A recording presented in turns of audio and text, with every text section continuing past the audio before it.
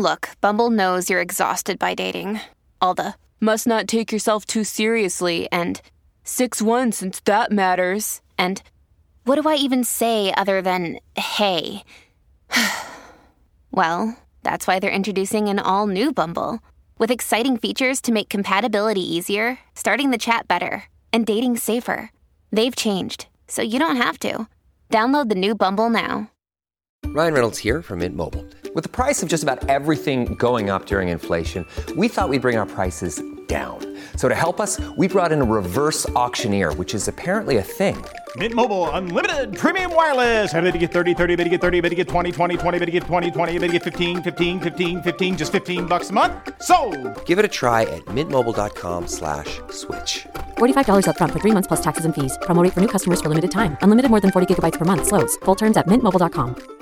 At Evernorth Health Services, we believe costs shouldn't get in the way of life-changing care, and we're doing everything in our power to make it possible. Behavioral health solutions that also keep your projections at their best? It's possible. Pharmacy benefits that benefit your bottom line? It's possible. Complex specialty care that cares about your ROI? It's possible. Because we're already doing it. All while saving businesses billions. That's Wonder made possible. Learn more at evernorth.com/wonder. Welcome to Lies Agreed Upon, the podcast that looks at how film and television use history to talk about today. I'm Leah Parody. And I'm Brian Krim.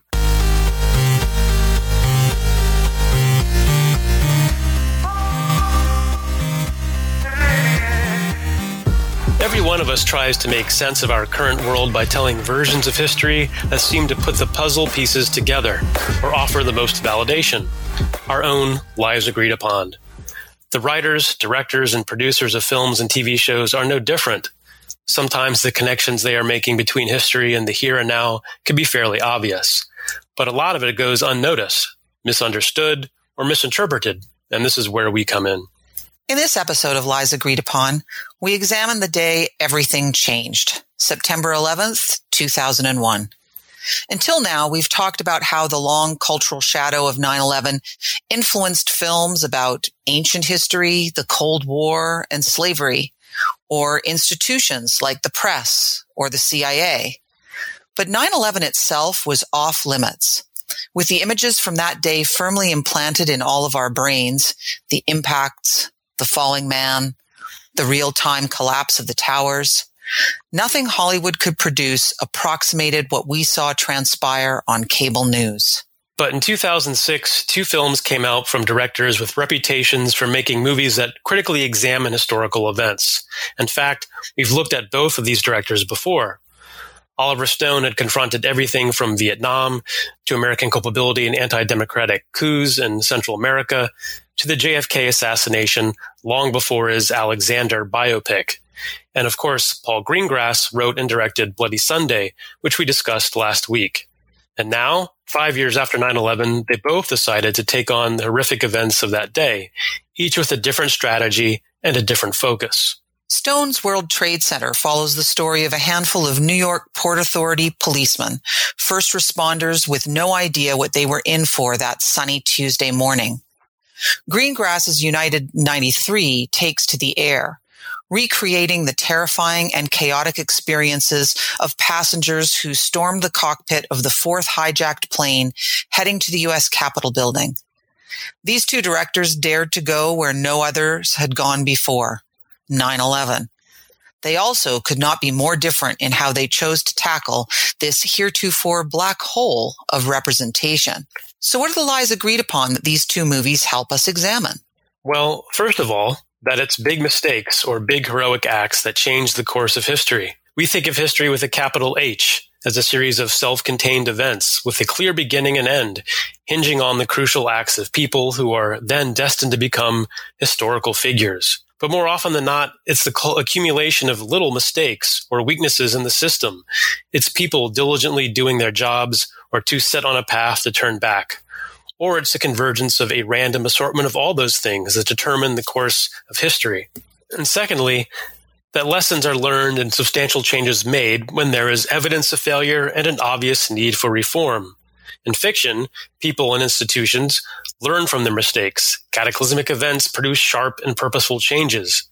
But reality, as our students are always shocked to find out, doesn't play out that way.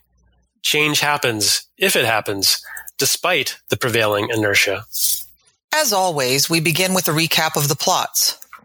Let's start with World Trade Center, directed by Oliver Stone and written by Andrea Berloff. Interestingly, this is only the second movie Stone directs that he didn't also write. It stars Nicolas Cage, Michael Pena, Maria Bello, and Maggie Gyllenhaal. You might catch a glimpse of John Barenthal at the beginning, and Michael Shannon has a key role. And you'll recognize a competent cast of New Yorker-type character actors who lend the story some added authenticity. World Trade Center begins with text informing us that, quote, these accounts are based on the surviving participants, end quote. That's because the heart of the story is the real-life ordeal of transit authority cops John McLaughlin and Will Jimeno, played by Cage and Pena, who were first on the scene at Tower 1. Preparing to rescue trapped workers on the upper floors, McLaughlin's makeshift crew is buried under tons of rubble when the tower collapses. Let's play a clip of the Port Authority cops arriving at the scene right before Tower 1 collapses. Let's go. Stay together. Lieutenant, I was down on B1. The shaft's there at Buckland. There's going to be people trapped in those elevators. Jeez. Just took us an hour to get up to 30 in Tower 1. I didn't want us over in 2. What happened in 2? I don't know. You guys be careful, okay? Yeah, stay safe. A1, McLaughlin, what's your location? This is A1. We're in the concourse. We got gear and head into 1. A1, 800, negative that. Rendezvous with me out on Barclay Street. I got a team here. We'll all go up together. 8-1. There's something going on with Tower 2.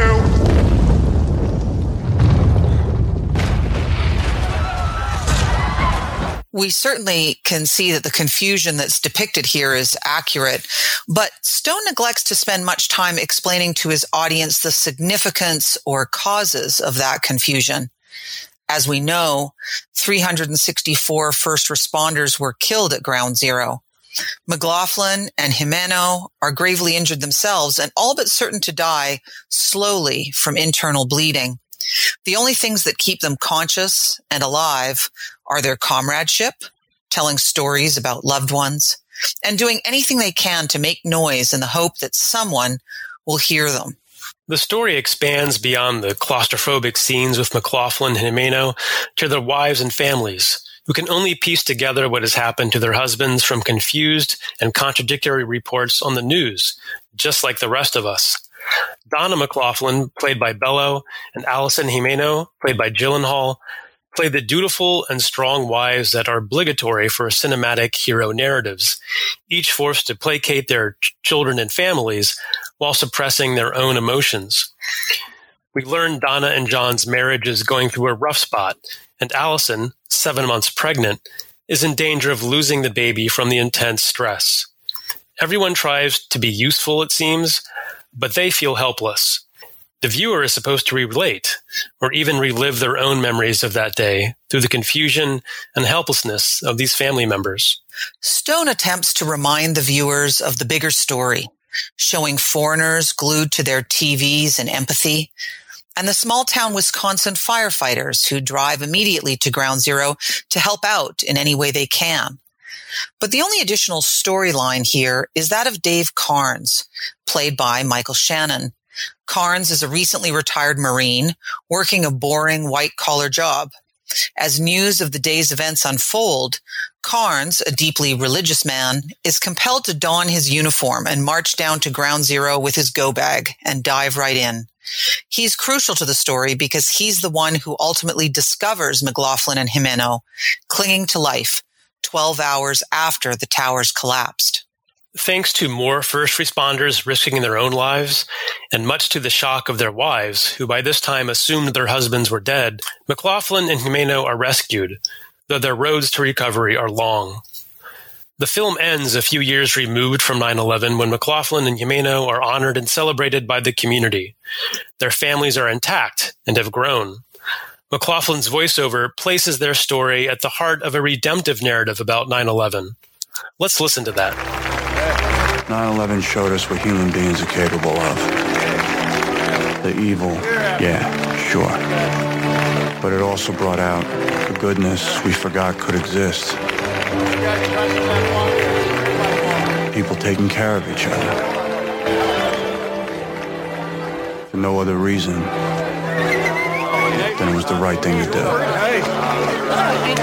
That's my son, JJ. It's important for us to talk about that good, to remember. No, if she wasn't here, I wouldn't have. Hi, how are you? Congratulations. Because I saw a lot of it that day. Olivia, you coming?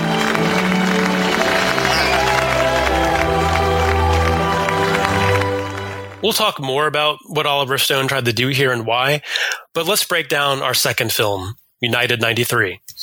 Paul Greengrass's expertly directed Bloody Sunday, which we discussed last episode, introduced us to his wandering camera and cinema verite style. He brings this approach to the incredibly intense and gut-wrenching United 93, using the story of the one plane that did not reach its target, most likely the Capitol, to tell the bigger story of that morning. There are no identifiable quote-unquote stars on the plane, just some recognizable character actors. And back on the ground, in some cases, Greengrass enlisted the actual men and women who participated on that day. Air traffic controllers, NORAD officers, whose IMDb credit entry consists of just this one film. This is by design because, unlike World Trade Center, which needed Cage and Pena to carry the film, United 93 is about the event. None of us want to imagine what it would have been like to be on that plane, but Greengrass puts us there. We could have been any one of them. The film begins with the hijackers praying in their hotel rooms the morning of September 11th. The perspective expands to reveal the totally normal routines of all those involved. Pilots chatting about the weather, flight attendants stocking condiments, passengers tending to their family or finishing emails to work. We also see inside various air traffic control hubs, including the FAA in Virginia, which will ultimately become the clearinghouse for all the contradictory reports to come. Like Bloody Sunday, Greengrass just presents people as they are.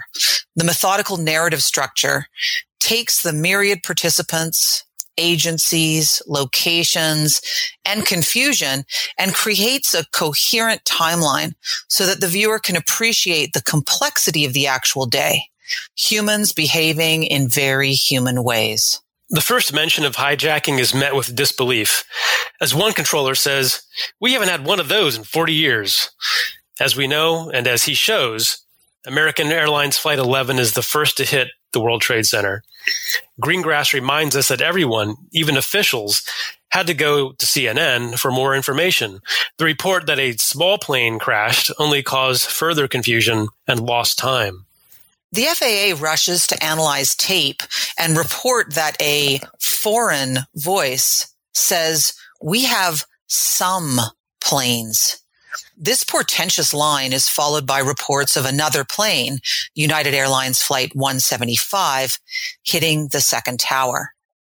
All of this unfolds while United 93 is still on the ground, delayed, and the hijackers are visibly nervous and debate when to make their move. The film grows more suspenseful minute by minute, and it is a true testament to Greengrass that he can generate this mood even though we already know the result.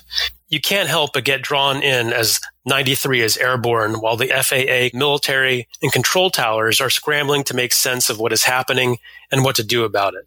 The absolute disconnect between the civilian FAA and NORAD, a major point in the post-mortem of 9/11, is fully on display here.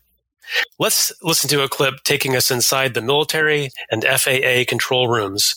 It's pretty representative of Greengrass's eavesdropping style. Those Langley birds over Washington. Go back. Surveillance. I want you to hit up tracks west of Cleveland, heading towards Las Vegas. Hit up, light me up every track you've got. Let's go. Let's go. Let's go. Let's keep going here. Let's keep working. ID, what do you got? He's off course. He's deviated. We don't know why. Confirmed. Yes, sir. Yes, sir. Confirmed hijackings. That's the question. What are we going to do now? Something hit the Pentagon on the outside of the 5th Corps, on the Army Corps. Several Army officers I talked to reported hearing a big explosion, seeing shots. Listen, I'm not taking any more chances. We got stuff flying around we have no control over. And I don't want a board full of these planes hitting every building on the East Coast. This is a national emergency. Everyone lands regardless of destination. That's going to cost $3 billion. Just do it. We have hundreds of international flights coming in. They're already in the air. No, I don't want any more international flights crossing the borders. And they're going to have to go back where they came from. Nobody's coming into the country from now on. Everyone. Shut off the East Coast. Shut off all the internationals from Europe. Shut off South America. Shut off the West Coast. Nothing over the top either. We're going to call Canada. Yeah, Canada too. Shut down the airspace. I can't accept anybody. Nobody takes off. Land them all. Take a moment. Think about this. We're going to shut down the entire country right now? That's right. Listen, we're at war with someone. And until we figure out what to do about it, we're shutting down. That's it. We're finished. Yes, you can hear the average people trying to make decisions in the moment, trying to process all of this information. The moment of truth comes when the hijackers savagely attack and kill a passenger and then brutally murder the pilots and a flight attendant in the same fashion, taking the helm of the plane to redirect it to what we assume was a Washington, D.C. target. Passengers secretly use the phones to contact family and tell them what's happening, and also then learn about the planes that had already reached their targets, including one more at the Pentagon, American Airlines 77. There is no mistaking what is in store for United 93, and passengers and crew plot together. Interestingly, Greengrass imagines a very human response. They are all clinging to a far-fetched plan to subdue the hijackers and place the one passenger with flight experience in the cockpit.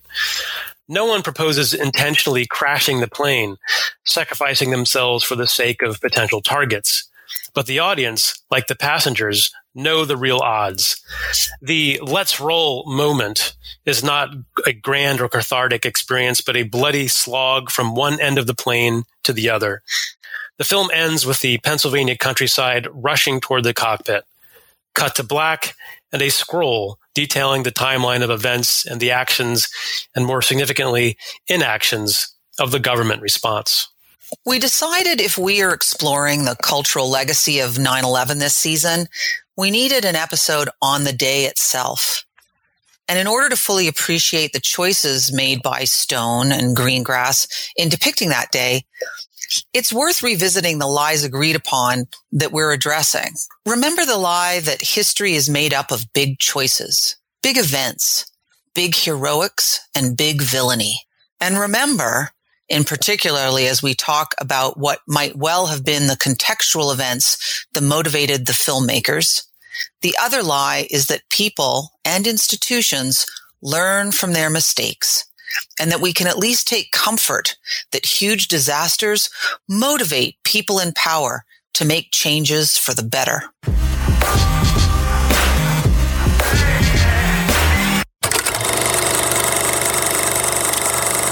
Normally, we devote a segment to setting the scene, providing some historical context for both the events portrayed on screen and what is going on when the films were released. We don't need to describe 9/11, but it might be useful to remind people of what was going on a few years later when these movies came out. Both were released in the summer of 2006, United 93 in June, and World Trade Center in September. It's odd that such a non-summer blockbuster type movie like United 93 would be released in June. But it's a safe bet that World Trade Center was seen by the studio and probably by Stone as one of the important films that show up in the autumn months angling for Oscar nominations. We'll be talking a bit more about the genre placement of this movie a little bit later. So I think it's worth noting that the release date is also part of that package. It would have been a year earlier at least, however, when these directors decided to pursue these projects and when they got the green light. 2005 was the first year of Bush's second term. We can imagine that a critical look at the systemic failures of 9/11 might have galvanized both men. Somehow, the completion of the 9/11 Commission's hearings and the publication of their 2-volume report in 2004 resulted in very little change. The Commission interviewed more than 1,200 witnesses. But at the end of the day, the chairman's assessment that the Clinton and Bush administrations had, quote, not been well served by the FBI, CIA, and other agencies was not much of a revelation. Paul Greengrass, however, specifically used the report's meticulous reconstruction of the timeline for his film. It is apparent from Bloody Sunday that Greengrass has great faith in the dramatic impact of a fact-based narrative, clearly told, and he uses the narrow focus on United 93 to camouflage what is really a movie about the entire response on that day. Another crucial bit of contextual information might be that the September 11th Victims' Compensation Fund, set up in 2001, expired in 2004. But the first responders, like McLaughlin and Jimeno, continued to get sick and die from all those toxins they'd been exposed to for weeks and months at Ground Zero. Public sympathy and support for efforts to get long-term funding was strong, while Washington dragged its feet. Perhaps that was one reason Stone and the studio thought this was the story to tell about 9/11, and that in 2006, it would pull at America's heartstrings in an Oscar-winning kind of way. Let's listen to a CNN report from 2012 recounting the long-term health consequences for first responders and their frustration with a government and society that was no longer paying attention. Ernie Valabona rushed to the World Trade Center site on September 11, 2001, to help with rescue and recovery efforts. There was a lot of confusion, a lot of smoke. You couldn't see when you were trying to walk through the smoke to search for survivors. It's just you could barely see your hand in front of you. Then a New York City police detective, Valabona spent 6 months at the site. A few years later, he was diagnosed with cancer. 2004 is when I was diagnosed with non-Hodgkin's lymphoma. His cancer now in remission, Valabona had to use his retirement savings to pay bills his insurance didn't cover. Valabona and other first responders made sick by the chemicals and dust are still waiting for compensation from the government. Payments to some who developed respiratory, digestive, and other conditions should begin in the next couple of months under a law President Obama signed in January of 2011. The government will announce soon which of more than 50 types of cancer, an illness left off the original list of ailments, will now be covered under the Act. Attorney Noah Kozlowski represents Valabona and nearly 4,000 other first responders who became ill. Now people are terribly sick. This program is, in a very real sense, a lifeline that is going to help people put their lives back together after they stepped up and did things that nobody else was willing to do. So these movies appeared just as it felt that the long shadow of 9/11 was retreating, but not because of healing, reform, or closure, but because of the notoriously short memory of Washington and without any real resolution to the failings and crises that had either been created or exposed by the attack. And maybe if we should also say, I think the American public has a short memory when it comes to these things as well. Even with all that, however, it's perhaps not a stretch to say that the two events from the summer of 2005 that were still reverberating in the summer of 2006 weren't directly related to 9/11 at all. Nevertheless, to a post-9/11 world, Hurricane Katrina and the London bombings that came to be known as 7/7 were like trauma on top of trauma. In the case of Katrina, the American public once again felt that something inexplicable and indescribable had happened, and that the government had let them down, and that it continued to do so a year later. Let's listen to a clip of Anderson Cooper expressing the frustration we were all feeling as we watched the aftermath of Katrina on our TV sets. But joining me from Baton Rouge is Louisiana Senator Mary Landrieu. Senator, appreciate you joining us tonight. Does the federal government bear responsibility for what is happening now? Should they apologize for what is happening now? Anderson, there will be plenty of time to discuss all of those issues, but Congress is going to an unprecedented session to pass a $10 billion supplemental bill tonight to keep FEMA and the Red Cross up and operating.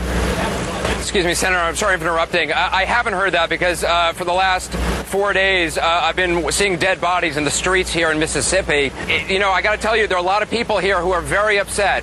And when they hear politicians thanking one another, it just, it kind of cuts them the wrong way right now. Because literally, there was a body on the streets of this town yesterday being eaten by rats because this woman had been laying in the street for 48 hours and there's not enough facilities to take her up. Do you get the anger that is out here? Anderson, I have the anger inside of me. Most of the homes in my family have been destroyed. And I'm just expressing that it is so important for everyone in this nation to pull together for all military assets and all assets to be brought to bear to this situation. And I have every confidence that this country is as great and as strong as we can be to do that. Well, I mean, there are a lot of people here who are kind of ashamed of what is happening in this country right now, what is ashamed of what is happening in your state, certainly. And that's not to blame the people who are there. It's a desperate situation.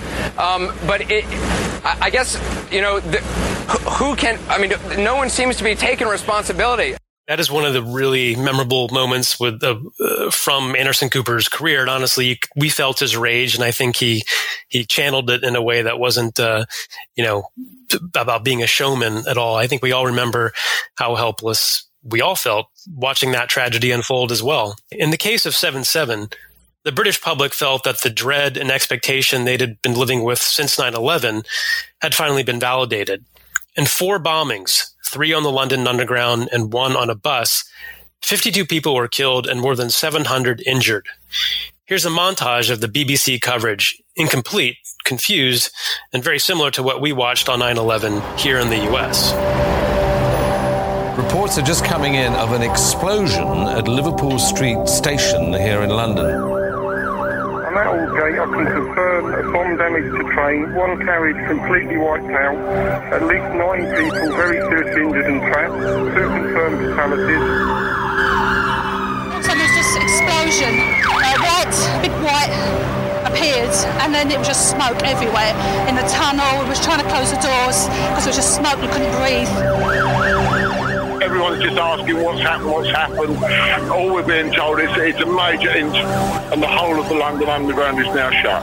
We're now also hearing that there have been further incidents at Russell Square. And literally there was just a very loud bang. The train derailed, there was smoke everywhere. There's a lot of serious injuries down there as well, a lot of serious head injuries. There are 2 trains stuck in tunnels at Edgware Road, and it's not known if they've collided or whether passengers remain on board. You started listening to the people shouting on the carriage that blew up, and there was this awful screaming of people like just help, help, help, and it's just indescribable. We're now hearing reports that a bus has been ripped apart in an explosion in central London.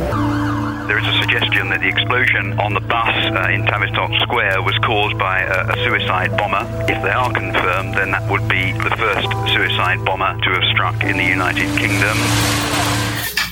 I think you see, as we recall, Londoners found their city shattered during the morning commute, just as New Yorkers had. So by 2006, we lived with a gargantuan national security budget that created layers of new bureaucracy without solving the fundamental problems revealed by 9/11. As John Barenthal's character yells to McLaughlin as they rush to get PPE for the ill-fated rescue, the whole freaking world is coming to an end today. But I think this gets at the point of both films. The whole world as we know it did end that day, and yet, at the same time, nothing seemed to change.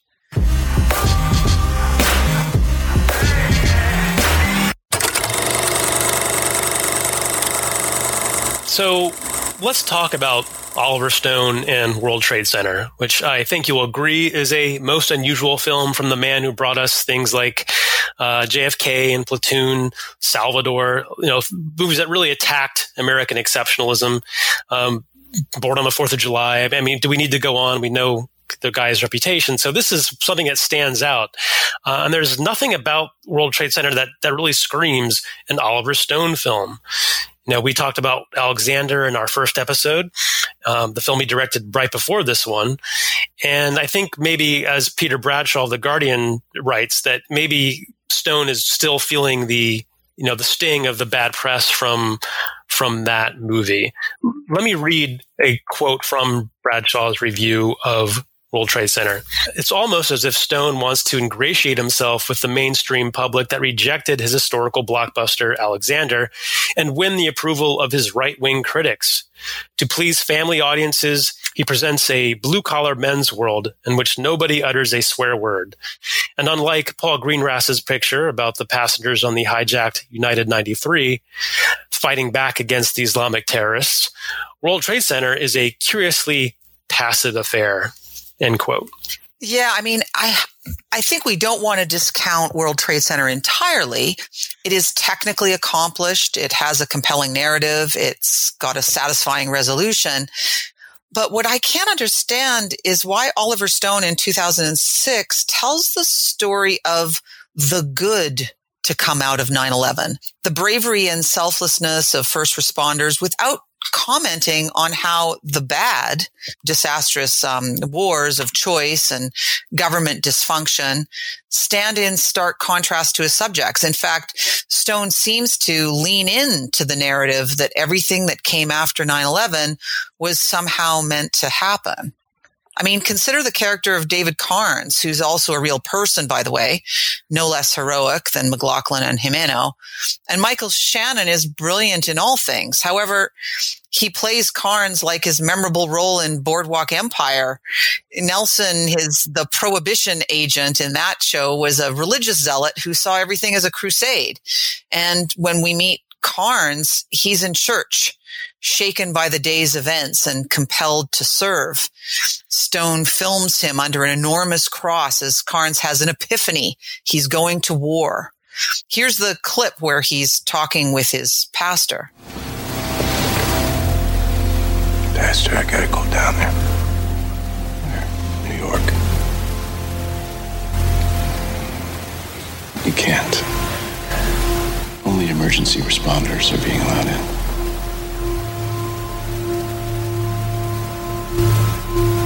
Spent my best years with Marines. God gave me a gift to be able to help people to defend our country. I feel him calling on me now for this mission. Then find a way to listen, Dave.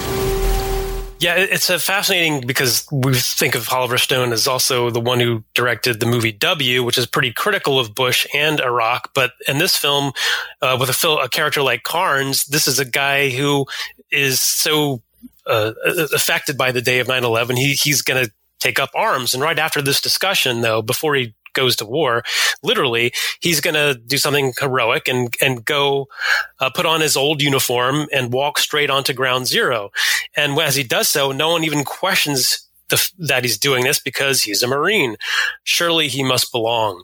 So Carnes, after laying eyes on the twisted metal, weirds out the firefighter nearby, and he tells him strangely, quote, "It's like God made a curtain with the smoke, shielding us from what we're not yet ready to see." It is Carnes who hears the metallic pings from McLaughlin and Jimeno and brings help. He saved them. And when the film ends, Carnes is ready to crusade further, quitting his job to re-enlist and, as he puts it, avenge this. And where does he go? Iraq. 2 tours. Did Oliver Stone, a fierce critic of the war, just endorse it and the false rationale for it, that somehow Saddam Hussein had something to do with this? It's a really curious choice to focus on that story and present it the way that he did. Yeah, and speaking of war, World Trade Center carries all the earmarks of the combat war film. The genre was developed during World War II and has been a Hollywood mainstay ever since. Recent versions, of course, include Saving Private Ryan and the miniseries Band of Brothers and another movie starring Michael Pena, Fury. And we all know the elements of the war film. There's always a multi-ethnic, multiracial unit of some kind that faces internal and external threats. They have a deadly mission. Many don't return. Sacrifices are made, but seldom questioned. They write letters to wives who are left home to worry about them in very distinct, separate spheres. In World Trade Center, Stone has, in essence, constructed a platoon and volunteers. Irish, Italian, Hispanic, African American. They wear a uniform and they die in service. The arrival of Dave Carnes reinforces the fact, really, that this is a variation of a combat film. Yeah, and I don't know if that's Stone just, going back to a genre that feels comfortable, platoon, or is he really kind of endorsing the fact that this is a different type of war that extends beyond just the heroism of that day. And I think that's one of the things that leaves us a little bit confused and muddled. But I think both films are decidedly apolitical, but maybe choosing that route makes them exceptionally political. World Trade Center is strangely conservative and defensive, exemplified by McLaughlin's passive-aggressive coda, suggesting we should remember the good things about humanity, how we came together that day, that sort of thing. And we did that and promptly waged wars of aggression from which we have yet to extricate ourselves. And while a war and 9/11 are decidedly big events, the execution of them and the outcome of them are not the result of big actions, but rather the cumulative small actions of many, many people.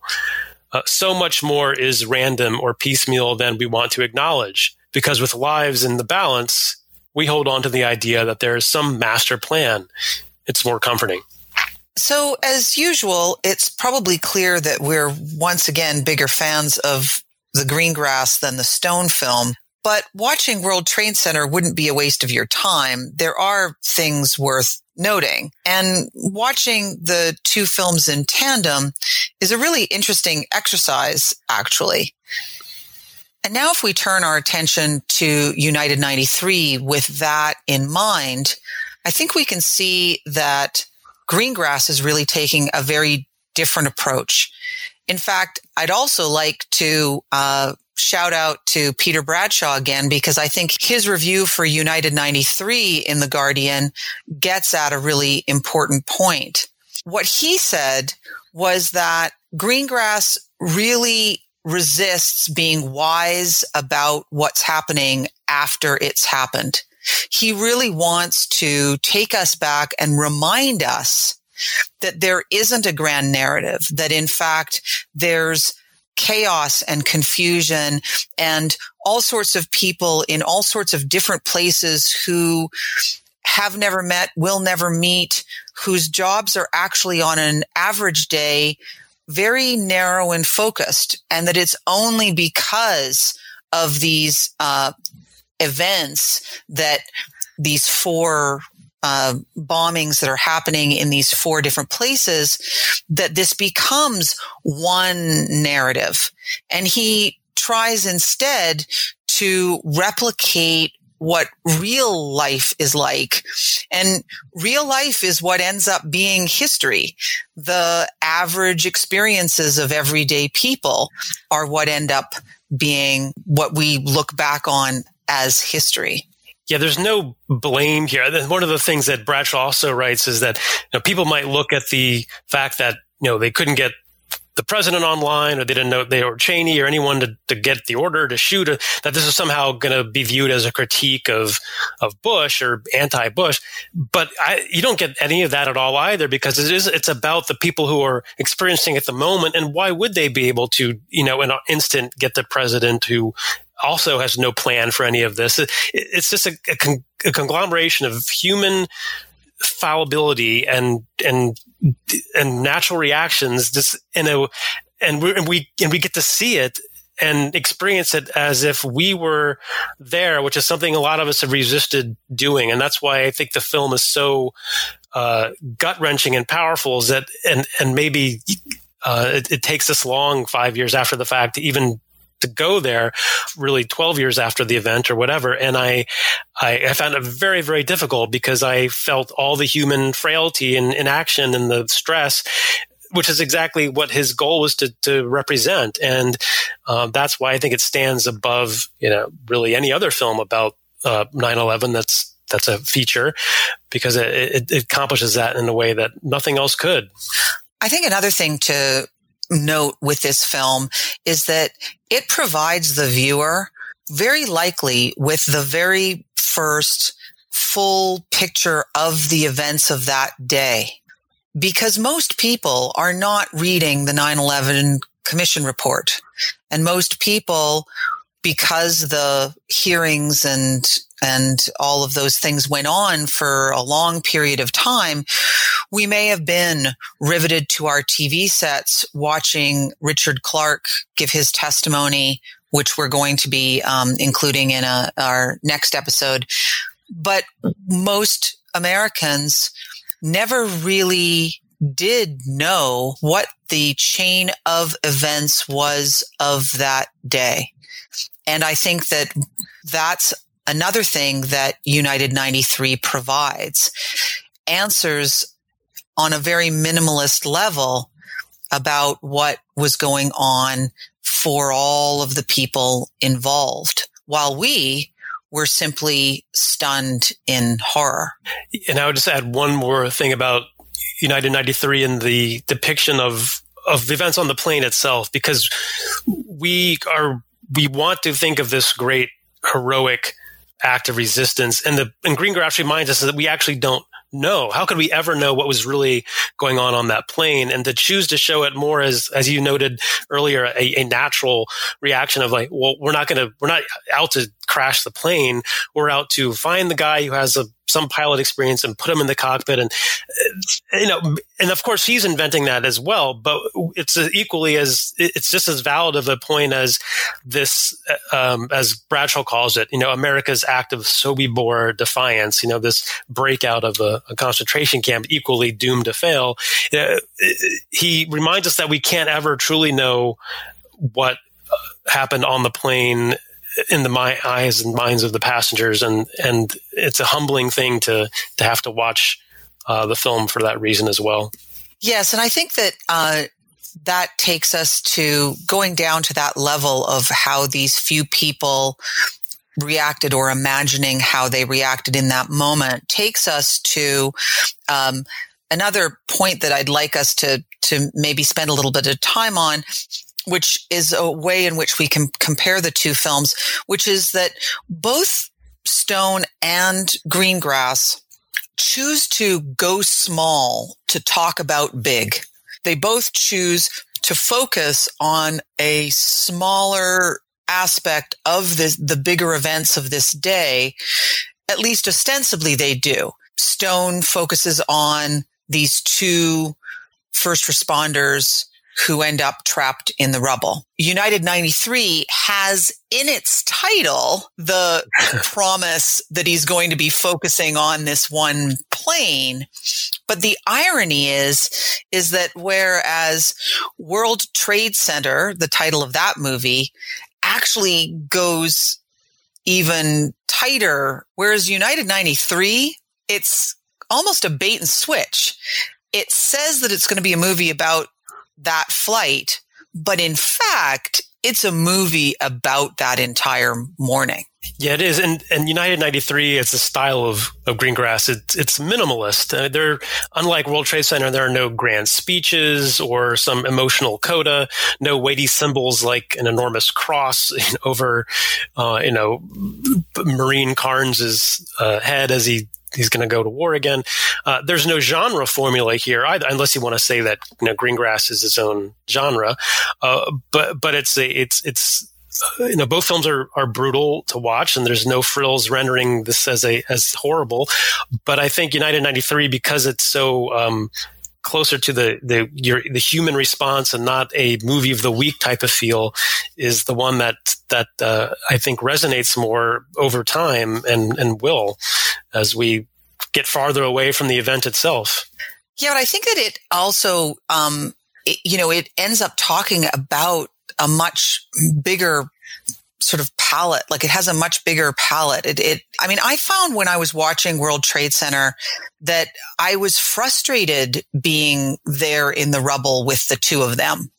I wanted Stone to go out more, to show us the experiences of all of the other first responders, of the people who were stunned and in the streets, who couldn't breathe because of all of the smoke, sort of all of that. And we instead are sort of stuck with these two people. Whereas I feel like Greengrass, he could have just had us on that plane. That would have been sort of the equivalent. But instead, he uses that plane as an excuse to go to the FAA, go to NORAD, go to all of these regional hubs for air traffic control. And in doing so, he actually creates this really big picture, even while he's supposedly, as you say, staying very minimalist in how he's delivering it. Yeah, the choices there are very different, and we prefer the Greengrass approach. And I think for the reasons we talked about. And let me say something else about World Trade Center, that as someone who's a Holocaust film historian and someone who uses a lot of Holocaust films to teach my subjects and also for my scholarship, I kind of look at World Trade Center as almost like the Schindler's List of 9/11 films, and that which is a disservice to Schindler's List. Schindler's List is an excellent film, but critics of Schindler's List will say that to depict the Holocaust and use a story of redemption and one where you have triumph and survivors obviously doesn't characterize the event itself. The same kind of criticism can be leveled at World Trade Center. To have the story you're focused on as two survivors, people who unlikely survive in the collapse of Tower One, and turn that into a maudlin redemption tale at the end, is also fails to get at the heart of the event, and it feels in a way like a movie of the week. Again, Schindler's List is not a movie of the week, but the critics both agree that when you go this way, depicting a horrible event and choose the redemptive mode, what are you really communicating, and what is left for how accurate of a representation can that be? I felt like I was being, well, not manipulated, but it just, I don't know how you feel, but I just felt a little weak in comparison to United 93. Actually, I think that it's not unfair to say that it's a manipulative film. I mean, I think that it is wanting to, and perhaps it's a case of Stone kind of not trusting, which is odd given the size and significance of the event, but Stone in some way not trusting that the emotional impact of 9/11, of all things, is going to be fully experienced by his audience unless he creates this kind of human connection by narrowing down the focus on these two people. And so I think that it is, and I think it's interesting that both of us we've had two Stone movies that we've looked at now in this season, and both of them have not been really typical Oliver Stone films, and we've criticized both of them substantially. And I think it's worth telling our listeners that we're actually both fans of Oliver Stone if you just, bring out the right movie. And I think of something like Salvador. Yes. And think about how Salvador is, in fact, in many ways, sort of like United 93. It's kind of using this narrow story to actually talk about this much bigger crime, ongoing foreign policy in Central America, and using, in fact, a very similar kind of quick and dirty style. And most importantly, trusting that his viewers will go there with him, that he doesn't need to kind of, there's an English expression, over egg the cake. Like, he doesn't need to make it even richer because it's rich enough without that. And so I think it's funny that we have painted ourselves in some ways as, not Stone fans. And in fact, there are Oliver Stone films that we consider to be great movies, and great movies about complex historical events. Indeed. I think, we did mention W, which, kind of gets at the heart of the George W. Bush administration at this time, and Iraq, and yet if that was 2004. This movie comes out in 2006. It's like, well, what happened? Maybe it's Alexander that happened. Yeah, maybe the 2000s are not the decade for Stone, but as you said, we have a lot of previous great work to deal with. Well, maybe it's time to summarize our two films here and look at some takeaways. And I think when the time came to finally represent the unrepresentable, these two really accomplished directors came at the day from diametrically opposed perspectives. Stone made a big budget movie of the week. It feels like that sometimes. It feels good. It's a bright spot in a tragedy, a tale of redemption. Yet Greengrass is unflinching, choosing to memorialize the passengers by eschewing the Hollywood treatment. Yeah, I know it's a strange line from a strange man, but when Michael Shannon's Carnes says that God made a curtain with the smoke, shielding us from what we're not yet ready to see, I thought about how Hollywood depicts atrocity and disaster, or if they ever really come close to doing it successfully. Were we ready to see in 2006? Stone pushed us to see things in a certain way, whereas Greengrass just said, look.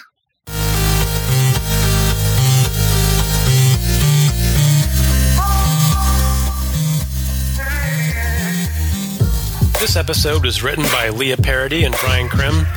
It was edited by Leah, and the theme music was written by Mike Patterson. Check out our website, liesagreedupon.com, for more on each episode, including clips and links to the films discussed. You could subscribe to get this excellent free content in your inbox, and you can find us wherever you find your favorite podcasts. You can also follow us on Twitter at liesagreedupon. That's at lies_upon. See you next time.